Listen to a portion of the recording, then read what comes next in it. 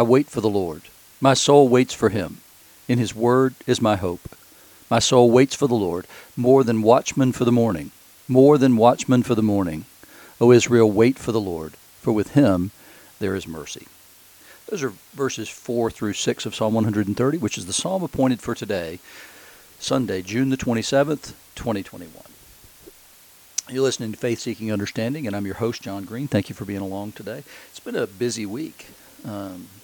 If you've been a regular listener, then you know something about what's been going on in my family, and that is I have a son, Will, who's 28 years old. He had a traumatic brain injury just a little over 3 months ago now that the doctors honestly didn't expect him to live from. They didn't expect him to live the first day even, and there were constant challenges in between that first day and then when he came out of the hospital.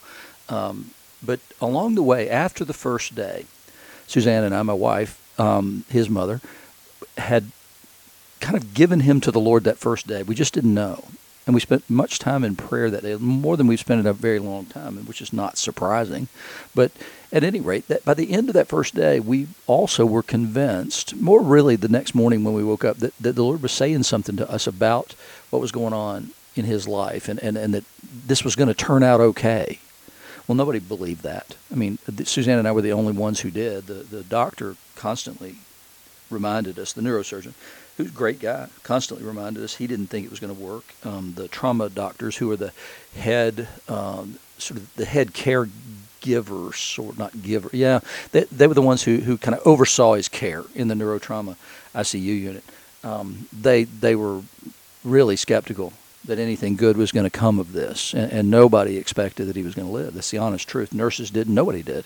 And once they decided, well, he might live, nobody thought that he was going to flourish and that he would come anything back to near what was normal for him.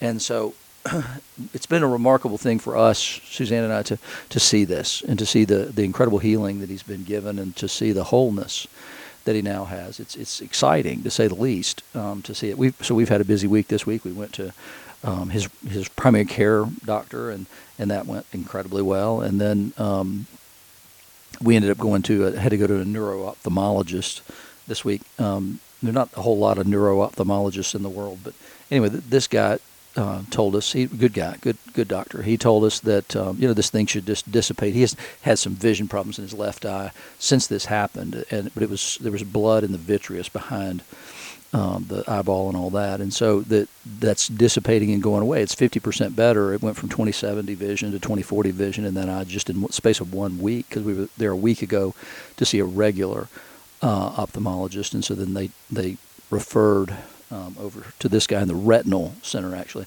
and it was really interesting. They did an ultrasound of the eye, and I had never heard of such a thing, and I told the technician that, and she said, well, it's not surprising you haven't heard of it. There are only 80 of us in the entire world.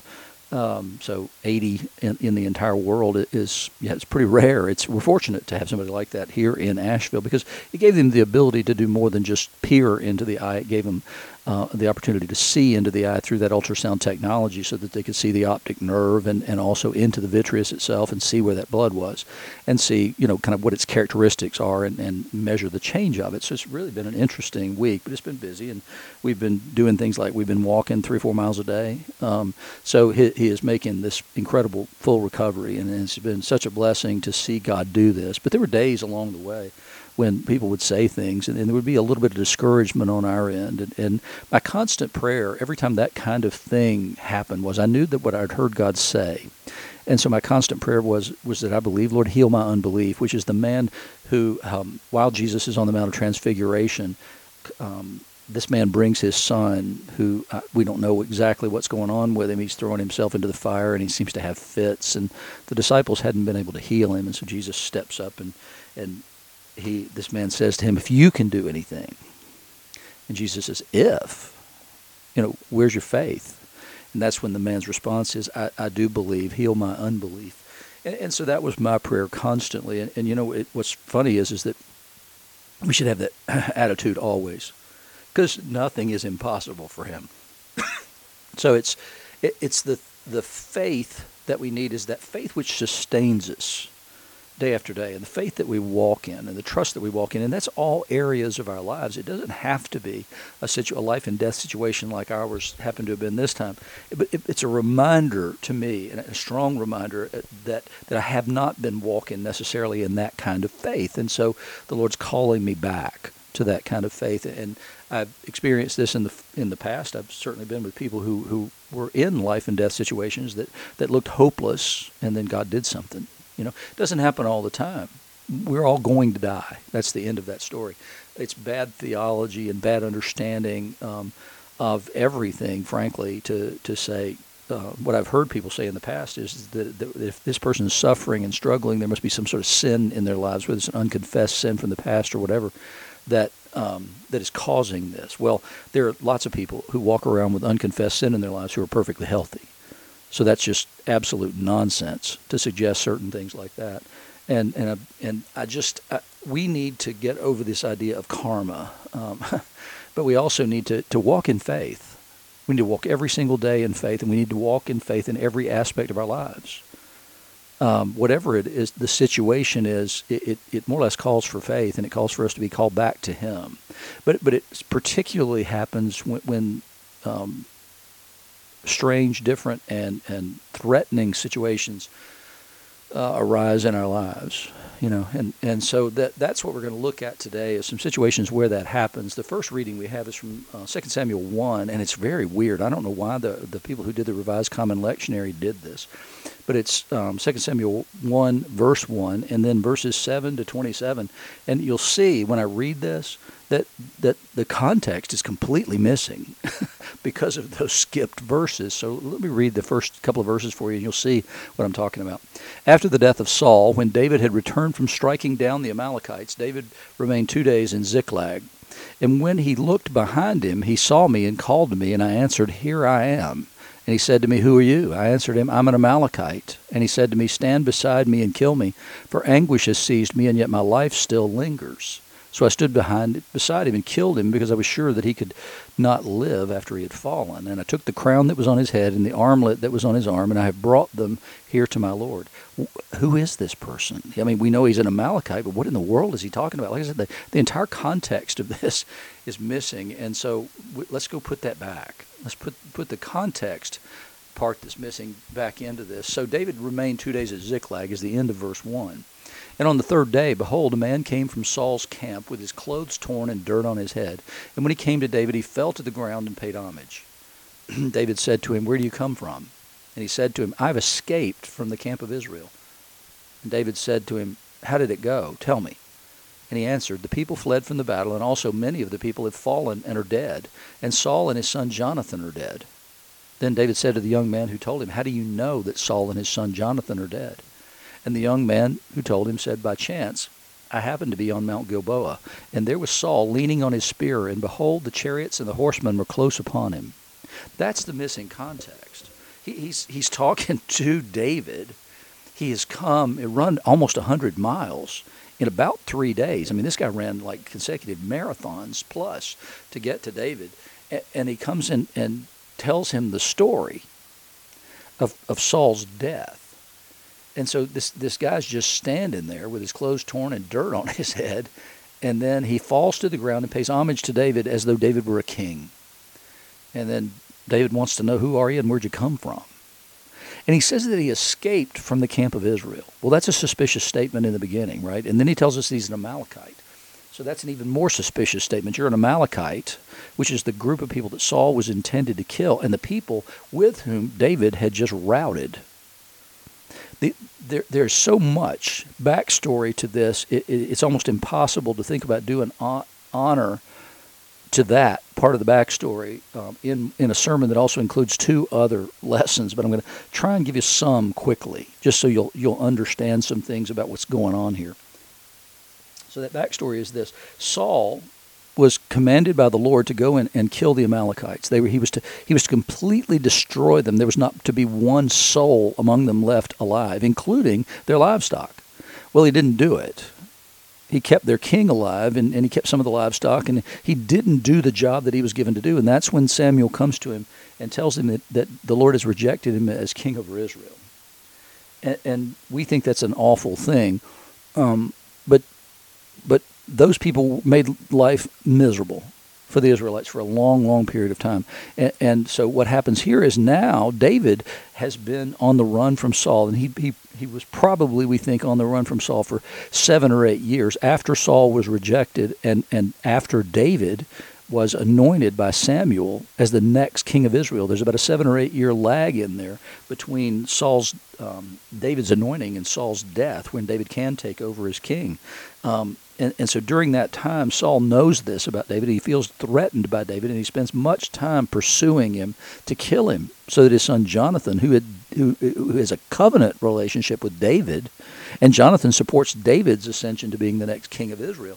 And so we get those two things operating at the same time. Saul's pursuing David to kill him, and his son Jonathan, who would be the presumptive heir, is supporting David during this period of time. During that period of time, David, on 2 different occasions, and like I said, I'll talk about this probably in a little lengthier side podcast, not lengthier, but lengthier for this sort of not a digression, it's the backstory. So 2 different occasions, David has Saul in the palm of his hand. Literally, at one point, David is in a cave with his men, and Saul comes in to relieve himself. David's so close that he can come up behind him and cut off a piece of his garment. But he won't kill him, because he sees him as the Lord's anointed, and he's leaving that judgment and that next step to God. He's not going to kill the Lord's anointed, because he was anointed by Samuel as well. Cuts off a piece of his robe, and he feels bad about it. He feels guilty for having done even that little bit against Saul. And so then he tells Saul, and he repents to Saul, confesses and repents what he has done. And Saul says, "You're a more righteous man than I am. I'm chasing you." What didn't stop Saul from doing that? He continued to do it. And a few chapters later, we see this same thing again. David and another come into the camp of Saul, and he's sound asleep, and his spear's at his head. And the other man in this story says, "Hey, just let me run him through with the spear, pin him to the ground right here. We don't even need a sword to do this." And David says, "No, he's the Lord's anointed. We can't do it." And so David then blames the commander of the army for not being awake and alert and watching over the king, because he won't come against the Lord's anointed. David just won't do it. And, is that in keeping with perhaps a Levitical law, and a law that Jesus actually speaks into at one point? And that's from Leviticus 19, verse 18. "You shall not take vengeance or bear a grudge against the sons of your own people." And then it continues, "But you shall love your neighbor as yourself. I am the Lord."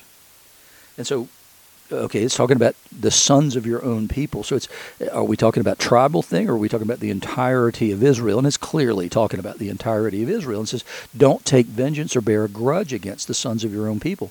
And in addition to that, he's the Lord's anointed as the king over Israel. Even though the Lord's rejected him, he is still the king. But David's going to leave all of that to the Lord to sort that out. He's not going to act as king. He's not going to claim the throne. He's not going to kill Saul. He's not going to pursue Saul. He's running from Saul during all that period of time. And so I've got one more thing to say. So David, during the time he's running, ends up in the land of the Philistines.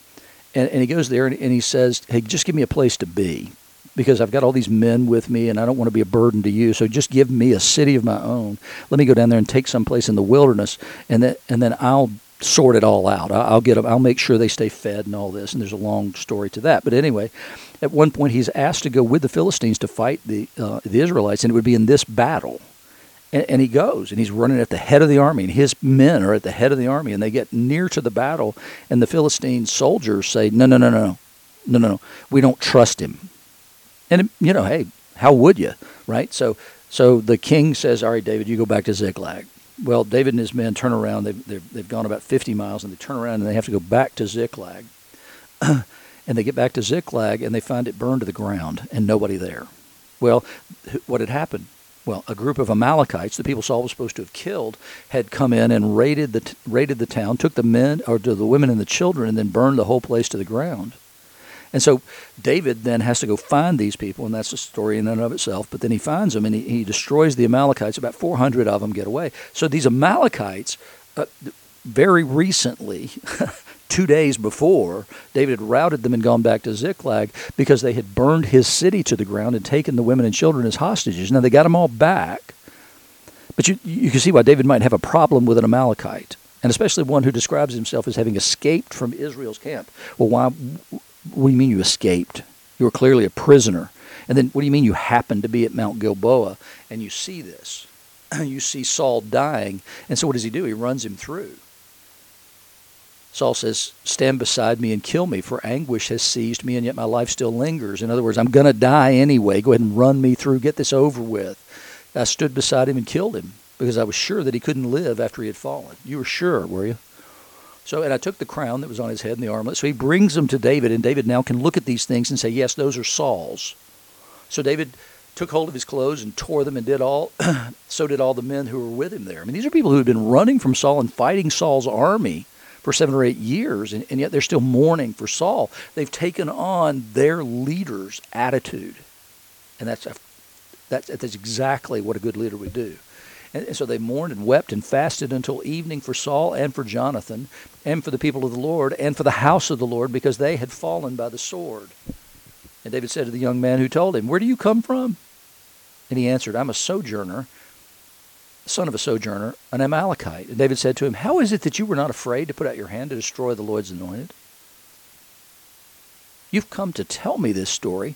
Why did it not bother you? Why were you willing to do that? And David, like I said, had reason to.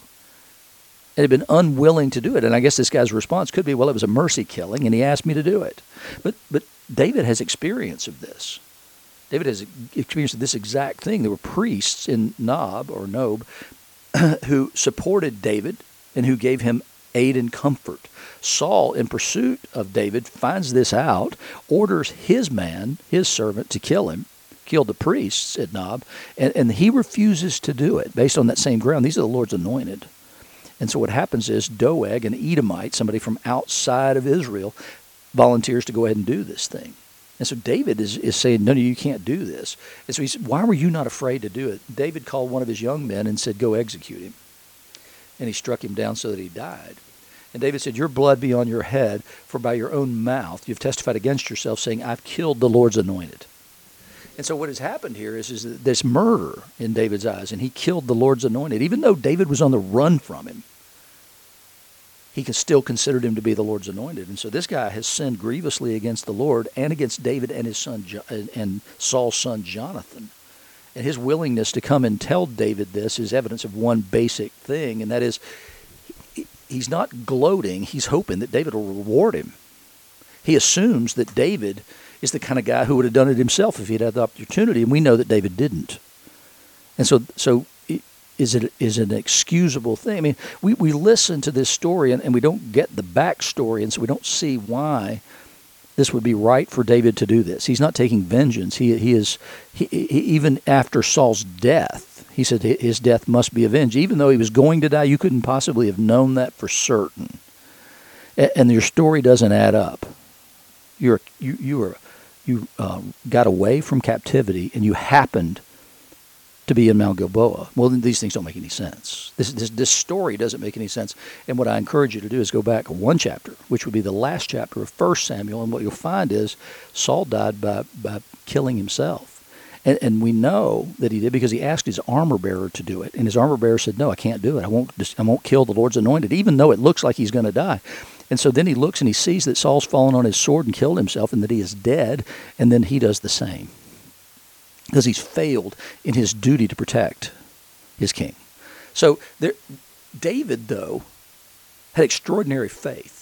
He was on the run for 7 or 8 years, but rather than sin by going against the Lord's anointed, David waited on God. He waited on God to do and make him king. He didn't take matters into his own hands. He waited on the Lord.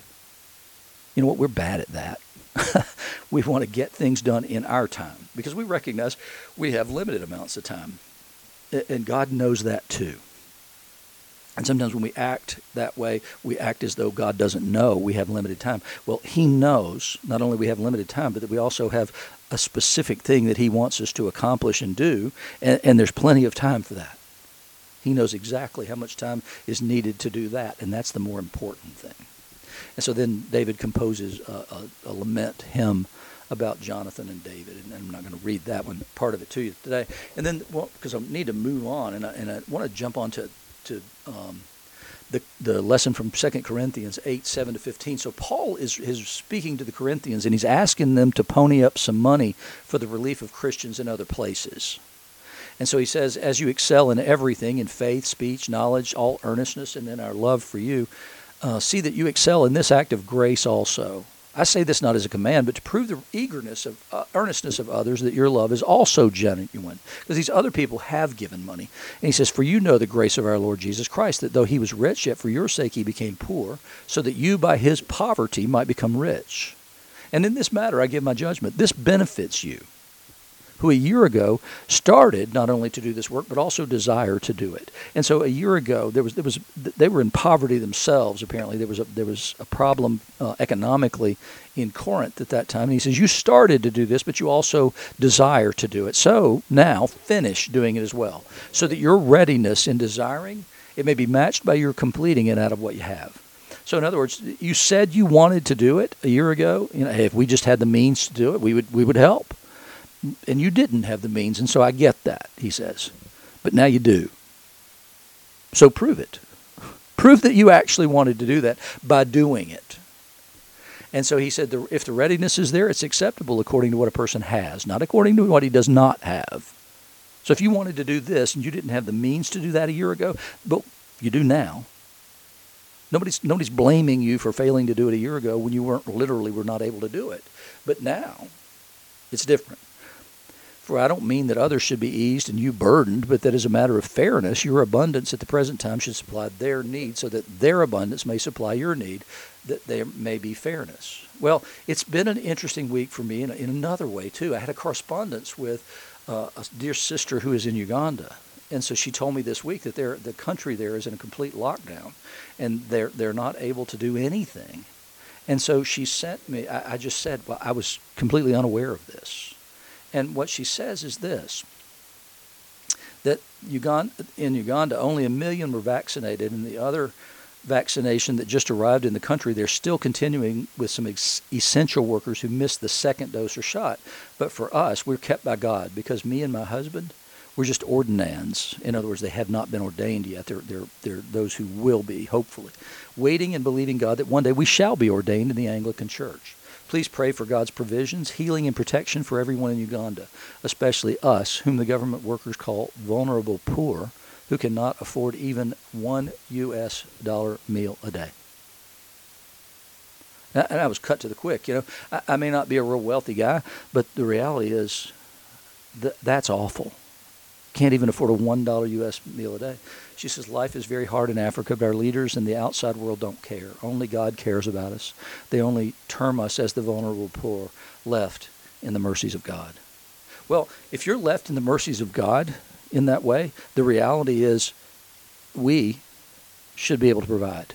We should be able to help her, help our sister, help our brothers and sisters in that same situation. I mean, it's awful to me to read that. I mean, I don't care what you have. You're wealthy. I mean, you literally, if you have a house that's climate controlled, that you have indoor plumbing, that you have electricity, that you have you have food, that we have a responsibility for our brothers and sisters in that same way. And so when Paul says that, I mean, the reality is what I told her was I had no idea.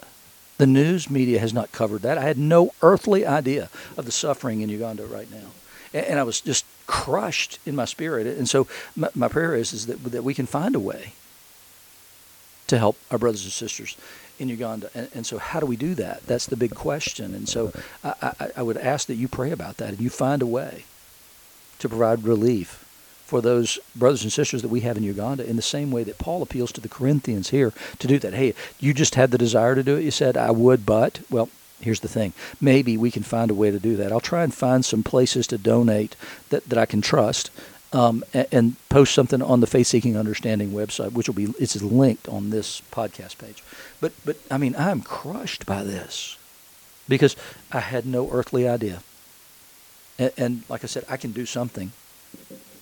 Could I do $1 a day to help my brothers and sisters in Christ? Could I do 2? Could I do 5? What is it? What is it we can do, and what is it we should do? And so, but they're living in faith, in this rock-solid faith that all will be well.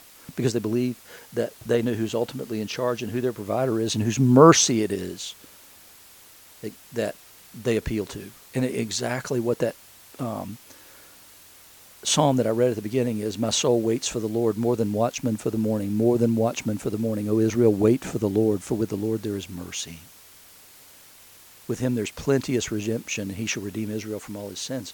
So we need to come to the aid and comfort of our brothers and sisters in this way. And in this passage from the gospel today in Mark 5:21-43, it begins again, and again we begin in this weird place, right? So when Jesus had crossed again in the boat to the other side, a great crowd gathered about him, and he was beside the sea. Well, the first part of that story is when Jesus goes across the sea to the country of the Gerasenes and heals the Gerasene demoniac that he finds there among the tombs, who is possessed by demons and has been for a long time. And there's so many of them that they don't even bother to tell their names. They just say, we're Legion. There's so many of us that don't bother with our name. We're Legion. And so he has gone there, and he went there clearly he said, I must go there. Well, no Israelite must go to the land of the Gerasenes. They thought that was one of the portals of the gates of hell, actually. And Jesus had gone there, and he'd been among the tombs with a demon-possessed man who was bleeding, and then pigs come into the situation. I mean, it doesn't get much more ritually horrible than for him to have been that. So when he comes back, this crowd's waiting for him. Well, Jesus is somebody you should avoid at all costs if you want to remain ritually pure and be able to go to either the synagogue or the temple. In spite of the fact there's this huge group of people there, and one of the rulers of the synagogue came. He had to have known this. His name is Jairus, we're told, and he's seeing him, Jesus, he fell at his feet and implored him earnestly, saying, my little daughter is at the point of death. Come and lay your hands on her so that she may be well and live. And Jesus went with him. This man's so desperate that it doesn't matter to him. I didn't really see what happened over there. Maybe you didn't see anybody, or I'm closing my eyes to what had happened over there. And so I need you to come into my house. Well, in any other circumstance, if you had known all the things that I just listed, you would not invite that man into your house if you were an observant Jew. And he must be. He's a ruler of the synagogue. So then a great crowd follows him still and thronged about him. They're all around him. And that's dangerous, too, because if you touch him, you contract the impurity of the situation that he had just come from. So there was a woman there who had a discharge of blood for 12 years and who had suffered much under many physicians and spent all that she had and no better, but grew worse. I mean, everybody knew it. She's going to physicians. So if she's going to physicians, then the whole community knows that this woman is impure. And you can't touch that woman. She can't touch you. She's like a leper. She has to tell you of her problem, but she's there. And she had heard reports about Jesus and came up behind him in the crowd and touched his garment. For she said, if I touch even his garments, I'll be made well. And immediately the flow of blood dried up, and she felt in her body that she was healed of her disease. I mean, if this woman touched anybody else in that crowd and they found out about this, she is not just going to be an outcast. She's going to be an outcast forever. They could stone her for this because she intentionally made other people impure. And yet she is so desperate that she reaches out based on what she's heard. If I could just touch his garments, that's her faith. I don't even need to talk to him.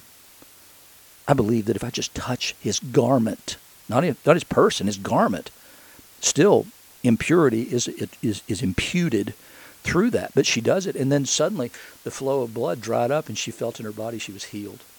And Jesus then turns around and said, who touched my garments? Because he felt something go out of him. And the disciples all look at him and go, do you not see all these people around you? Can't you see the great crush of people here? And you want to know which one of them touched her? Well, probably all of them did. But Jesus knew that her touch was somehow different from their touch, because if something went out of him, we're told, power had gone out from him. It doesn't mean that his power was diminished. It just means that some sort of power went out from him.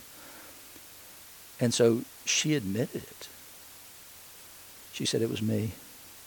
And she told him the whole truth, but she came in fear and trembling, because what could possibly happen here, what could possibly happen is horrible, is that Jesus could have teed her up.